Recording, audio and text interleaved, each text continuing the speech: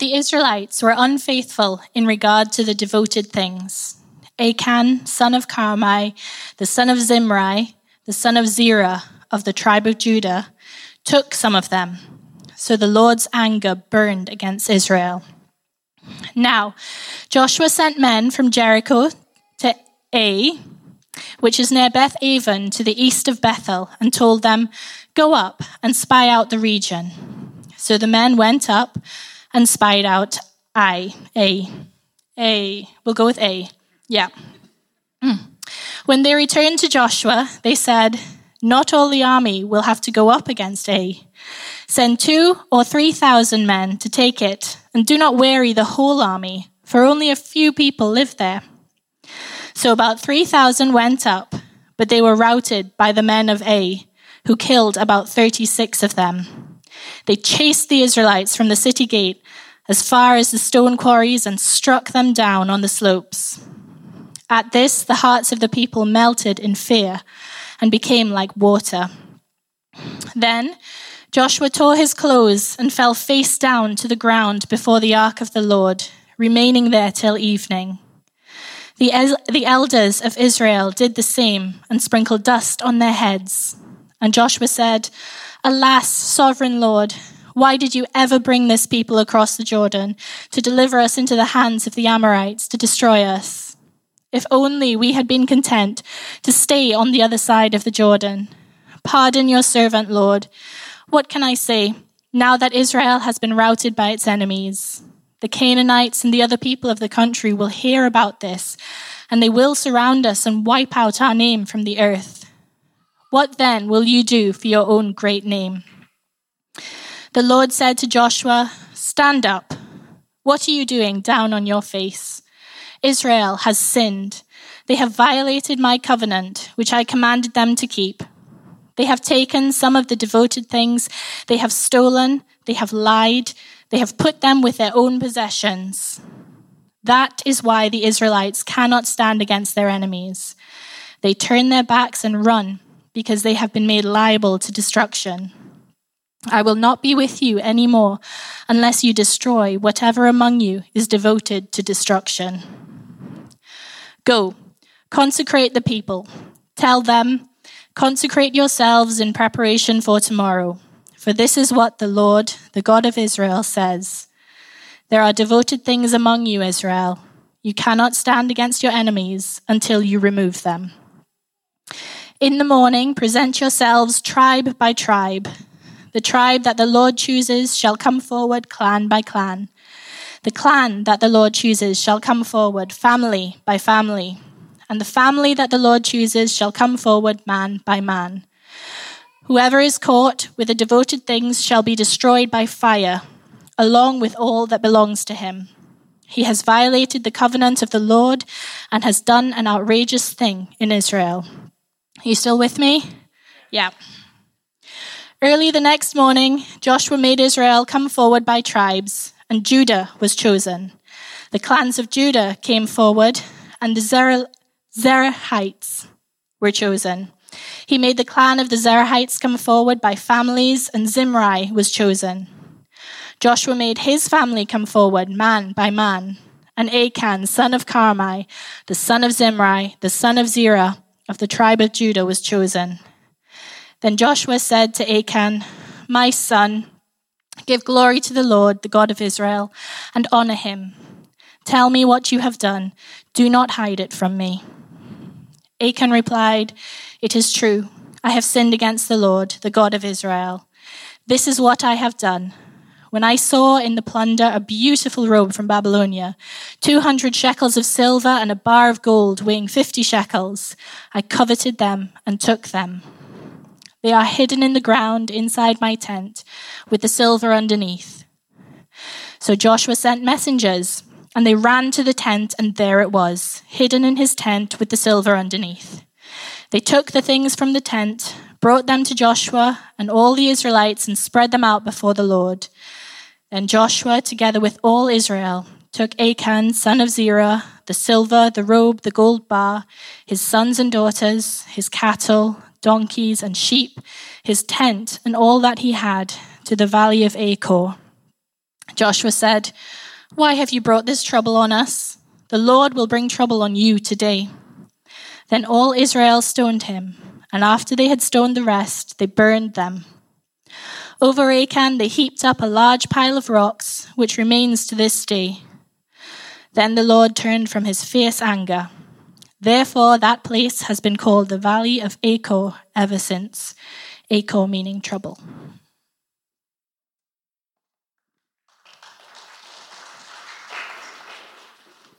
Thank you so much for that reading, Sarah. Sorry for such a long one. We were texting each other about how to pronounce Achan during the week, and that was what we settled on. So a bit of a heavy passage, eh? Bit of a heavy passage. A man who's part of the people of God, Israel, takes some things from the spoils of war, stuff that was devoted to God, that was set aside to be destroyed, and he takes it for himself. As a result, all of Israel, God's anger burns against all of Israel. They lose their next battle when they've only been experiencing victory so far. 36 people die, and it ends with Achan being found out, taken out to the Valley of Achan, and stoned to death, and all of his stuff destroyed. It's a heavy passage, but it contains within it so much goodness about how we can understand obedience and what obedience looks like. And so that's what I'm going to be talking about today. We're going to try and get to grips with this word obedience because it can be a bit of an unpopular word today, but it's actually crucial in how we relate to God. God calls his followers to a life of obedience. So we're going to get stuck into some of the passage, and we're going to look at 3 whys of obedience. And I think it is important to look at why we should be obedient. I mean, show of hands, how many of you, when you were younger, kept asking your parents, "Why are you telling me to do this? Why are you telling me to do this?" And the parent said, "Because I said so." How many parents have pulled that one with a child? Yeah. And actually, parents, just want to back you up here, that's a perfectly legitimate thing to say. Can I get an amen? Parents know what's best for their children, and sometimes they do not have the energy to explain why they've instructed their child to do something. And sometimes that is all we should need from our relationship with God. When he instructs us to do something, all we should need as the answer of, "Why, God, why are you telling me this?" should be because he said so. But as children grow up, sometimes it's helpful to explain to them, "Well, here's why I didn't want you going on the stage with all of the wires and the amps. Here's why X, here's why Y." And similarly, as we mature, sometimes it can be helpful for us in our relationship with God to understand why obedience is so important to him and why he tells us to do some of the things that we do. So we're going to go through 3 whys of obedience, and then very quickly at the end, we're just going to look at 3 ways we can respond. So, firstly, obedience preserves holiness. And for each of these whys, I've tried to come up with quite mundane examples from everyday life of instructions that we should follow, and then we can use our imaginations to apply them to how we relate to God. So Achan takes things that were devoted. They were set aside to be destroyed. And I think this is important because the reason God had sent Israel into this land was not for power or gaining wealth. It was for rooting out iniquity. If you remember Luke's sermon about some of the more difficult passages in Joshua, if you haven't heard it, I'd recommend going back to it. Explain that actually this was about bringing holiness and righteousness to the land. And so the spoils of war, the loot as it was not there to build up the people so that some people could get rich and accumulate power. And so it was devoted to God. It was for him, and it was going to be destroyed. This was sacred stuff kept in the temple, and Achan took it. And a lot of what obedience looks like is realizing what is good and set aside for God, what belongs to him, and then not making it about ourselves. obedience sometimes means preservation. So the examples I came up with, a do not touch sign at an art gallery and this countryside code sign out in the wilderness, take nothing but pictures, leave nothing but footprints. Why do we follow those instructions? Because we recognize that these are things worth preserving, that they are good. If you touch art that's hundreds of years old, you will detract from the thing itself. You'll detract from what makes it special. If we go and plunder the countryside, we detract from why people want to go there in the first place. So, obedience preserves things that are sacred, things that are good. And I think we need a fresh understanding of the sacred in our lives. In our culture, almost nothing is sacred. But there are some things that God has said, no, this is mine. And I want you to treat it in that way. So what in your life actually belongs to God, but you're treating it as your own? You're using it for your own gain. That could be a relationship. It could be your finances. It could even be the countryside, the planet. It could be your body. Things that God has given you, that he said, this is good, this is holy. If you're sabotaging yourself, if you're doing self-destructive behaviors, or if you're hoarding wealth, you're diminishing something holy, something good that God has given you as a gift. Whereas if you see it as, no, this is devoted, this is a devoted thing to God, we are better able to preserve the good things that God has given us. And I particularly feel like this applies to the body. You know, there is a lot in the Bible. It says our body is a temple. We're supposed to offer it as living sacrifices. And a lot of God's instructions to us are for our own good. And yet we willingly ignore them for short-term gain. And God's saying, no, I've given you something good and holy. And we jeopardize that, just as Achan jeopardized the holiness of the mission of God. God cares so much about holiness. He's almost like the inverse of Rahab that we heard about 2 weeks ago. Rahab was an outsider, but she recognized the holiness of God, and so she acted in accordance with that and was brought in. Achan was an insider, but he defied the holiness of God and was cast out as a result. Because it wasn't about belonging to the group. That wasn't what made them special. It was that they sought the righteousness and goodness of God. So obedience preserves holiness. Secondly, obedience is important because it affects everyone. Sorry to anyone to remind you all of those signs. Don't know if you remember them. The signs everywhere, please wear a mask to protect others. Why were those signs everywhere? Because actually, if you didn't, you risked spreading something bad and it affecting other people. This other one, no open fires in what looks like a very dry bit of landscape. Why do you do that? Why do you follow that instruction? Because actually, if you don't, something terrible could spread and landscapes could be devastated.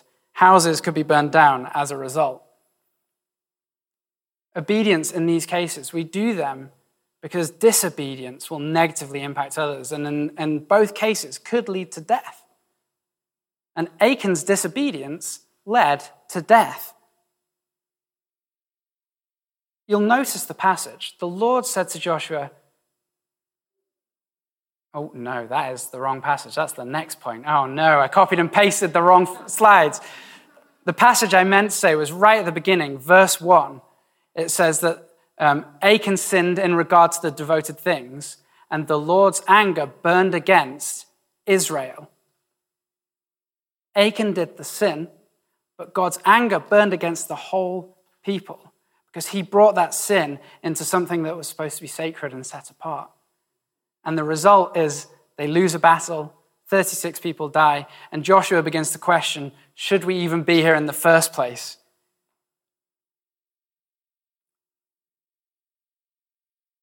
This might seem unfair to you. You might think, well, someone else's sin shouldn't affect me. But I don't think we need to think that long and hard before we can think of examples in real life of maybe prolific church leaders who get caught in sin, and then as a result, the entire congregation struggles. Maybe it stops altogether. Its reputation is in tatters. Or political figures who bring their entire party into disrepute. There is an extra burden on leaders to be obedient, so I would encourage you as a church to pray for our church leaders. I thank God that we are led by 3 men of integrity, but they need our prayers, they need our support, because in their instance, disobedience can affect an entire family. But don't think that this doesn't apply to you as well. What would you say is the one accusation that non-Christians could throw against Christians? What's the one thing that they perhaps most dislike us for? I think it's hypocrisy. I think they look at Christians and they say, you talk about holiness, or you talk about these ways that we should live, but you don't do it yourself. And actually, in this instance, disobedience can bring your testimony into disrepute. Your disobedience can stop someone from listening to you. If you're talking about discipleship to God, but you're just casually cruel with your language, or you're hoarding money, or you're hurting people through relationships, you've lost your listener before you've even got to the end of what the gospel means. I do think it's really that serious.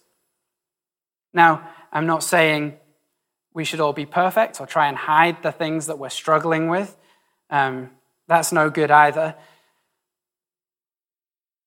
But as Christians, you have the Holy Spirit within you. And there should be evidence in your life of the Holy Spirit changing you to become more Christ-like. We should have hearts that, while we struggle sometimes, should be moving in a direction of obedience.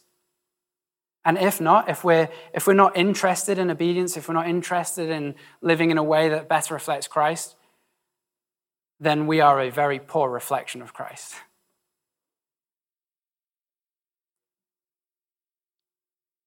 Obedience shapes entire communities. It can shape your family, your friendships, your workplace, your church, the people of God in Scotland. So obedience preserves holiness, it affects everyone, but also it unlocks purpose. And here's where this passage comes in, because I thought I should limit Sarah to just Joshua 7. But if you read on into Joshua 8, you see that God gives Joshua another instruction. It says, do not be afraid, do not be discouraged. Take the whole army with you and go up and attack Ai, for I have delivered into your hands the king of Ai. The whole way through this passage and onwards, Joshua is listening out for the will of God and finding out what he wants him to do next, what he wants Israel to do next. And the best example I could think of this is a road sign. You follow the road signs, you get to where you need to be. You follow the will of God, you get to where you need to be. And Joshua ultimately wins this. Once they act in obedience, God unlocks the next step for them. And I want to speak particularly right now to Christians who maybe just feel a little stagnant in their faith. Maybe you feel like you've hit a bit of a plateau. You don't remember necessarily the last time you were excited about your faith, about prayer, worship, reading the Bible. Can I encourage you to look for daily opportunities for obedience to the prompting of God? because I think it can reinvigorate your faith and give you a fresh sense of God's purposes and plans for your life. And who knows where that will take you. So I was talking to my friend James, who's also a member here. He's not here today. But after the weekend away, he felt inspired to start asking for God to speak to him more, to speak to him each day about things that he should be doing. And really quickly, God said, I want you to pray for this colleague. And within a week, he prayed for that colleague. That's the end of the story. It doesn't necessarily, we don't know where that's led. We don't know the impact that that's had on that colleague. But immediately, James just said, speak to me more. God said, okay, go and pray for this person.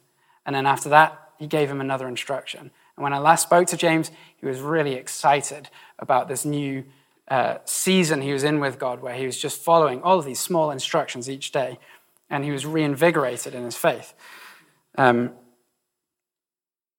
I think that could be true for you as well. That person that God's been telling you to pray for, go and do it. See what happens. That step of faith God's been wanting you to take with your finances, take it. The person you know that God's been wanting you to share the gospel with, do it. Do it this week if you can. And just see what God will do. And I believe that if you go where God is sending you, that's where you will encounter God. Because if you want to find someone, go to where they'll be. And God will be out there with the people that he wants you to reach, the people that he loves. So, obedience is about keeping the sacred sacred. It is about living in a way that honors everyone around you. And it is about unlocking purpose in your life, a fresh sense of purpose. So, that's why obedience is a good thing. Very quickly now, what are 3 things you can do this week? Well, firstly, guard your eyes and then guard your hearts. Achan says, I saw these things, I coveted them, and then I took them. He saw, he coveted, he took. And that is a very familiar cycle. Eve, she saw something, she coveted it, she took it. David, he saw Bathsheba, he coveted her, and he took her. None of those would be a problem if they had guarded their eyes first and then guarded their hearts. They wouldn't have got to the taking stage. What you look at affects your heart. My sort of general rule that I like to try and apply to this is be sensible, and if it becomes an issue, be ruthless. So much of this we can avoid just with common sense, right? The things that you know are not good for your heart, just don't look at them. Whether that's a certain TV show, someone's social media account whose life you'd rather have, mindless scrolling that just deadens your spirits a little bit. It's common sense stuff. But by making simple common sense decisions, you're guarding your heart to the point where you're not going to start coveting those things. And when the coveting comes in, that's when you become far more likely to take damaging actions like the ones we've heard about today. So be sensible, and if it's an issue, be ruthless. Secondly, learn God's will. We saw that Joshua was constantly in prayer, trying to hear from God about what the next steps were. And we should be doing that as well. But the great news is we already have lots and lots of God's will written out for us in Scripture. I don't need to major on this one because if you're here and you're a Christian, you probably know you should be praying and reading the Bible, but it's so good. And within it, you will be able to discern God's will for your life. And if you're wondering, where can I go next? What should I do next? You open scriptures and you see passages like the Great Commission, go and make disciples. And I've got something I can do today. There's an instruction for your afternoon. Preaching the good news. It's all there in scripture. And finally, if we want obedient hearts, hearts that are more like Joshua than like Achan, we need to say yes to God. We need to go where he leads us. What could God do in your life if you just said, okay, God, interrupt my week. Send me somewhere. Point out who you want me to pray for. And if you're here and you don't know Jesus, you're not a follower of him, and I want to speak to you for a second. Being a Christian is a lifetime of discipleship, of following Jesus, of learning more about him, of living in this amazing community. But it starts with just one step of obedience, saying yes to God. Saying sorry for all of the things you've been disobedient for, and asking for the forgiveness of Jesus, which he will freely give you, which is one for you. And that one step of obedience gives you the purpose that I was talking about. Because the forgiveness is freely given to you. You come in to the people of God and you discover his will for your life, and it is so good. And that obedience, that forgiveness is freely given. I've talked a lot about obedience today, but it doesn't matter how disobedient you've been. Saying yes to God is available to everyone today. So I think across this room today, there's something that we can all respond to here. Maybe there's some stuff that you need to cut out. Maybe there's some stuff that you need to put into your life. Maybe you just need to start seeking more of God in your day-to-day. So we're going to have a time just of private response now. We're just going to take a moment. Danny's just going to come and play some music in the background. And then we'll wrap up after this time with Matt and Esme are going to come and pray in response to this. But just take a few minutes now, just of quiet, to see how God is wanting you to respond today. Where are the areas in your life where you know you need to be more obedient to God? And let's listen to him and respond.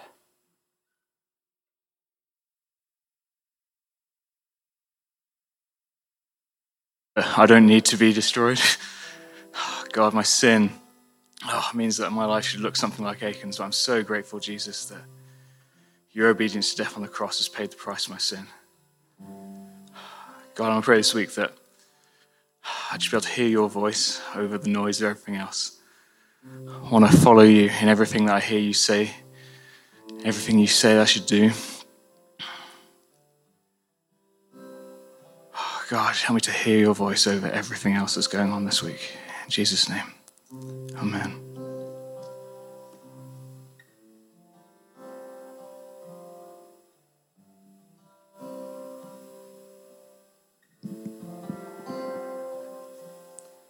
God, I ask that you'll give us the courage to be obedient to you. I pray for those of us who feel you've put your finger on things today, on areas where we need to be obedient. I ask that you'll give us the strength to follow you. God, I pray particularly for our eyes, that will be sensible, and then that will be ruthless when we need to be. God, I pray that we'll be brave enough to be obedient with our bodies. And I pray that in this family, as your church, we won't feel shame, but instead we'll be ruthless and obedient to you. God, I pray in following you that you'll help us to learn your will, that we'll be bold and brave enough to say yes to you. And God, that you'll give us everything we need so that we can be obedient and show who you are to everyone around us in that. Amen.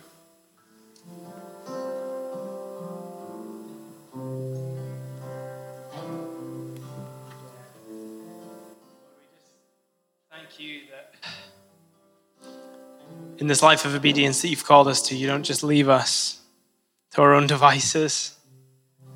You don't just sit back and just ask us to just try harder, just do better. Lord, you have given us yourself, your power to live obediently to you. We thank you just for the reminder today of the seriousness of sin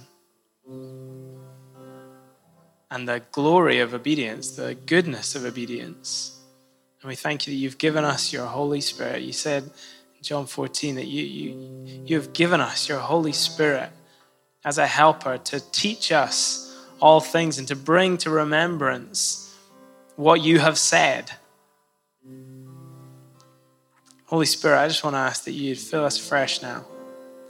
Fill us afresh with that clarity.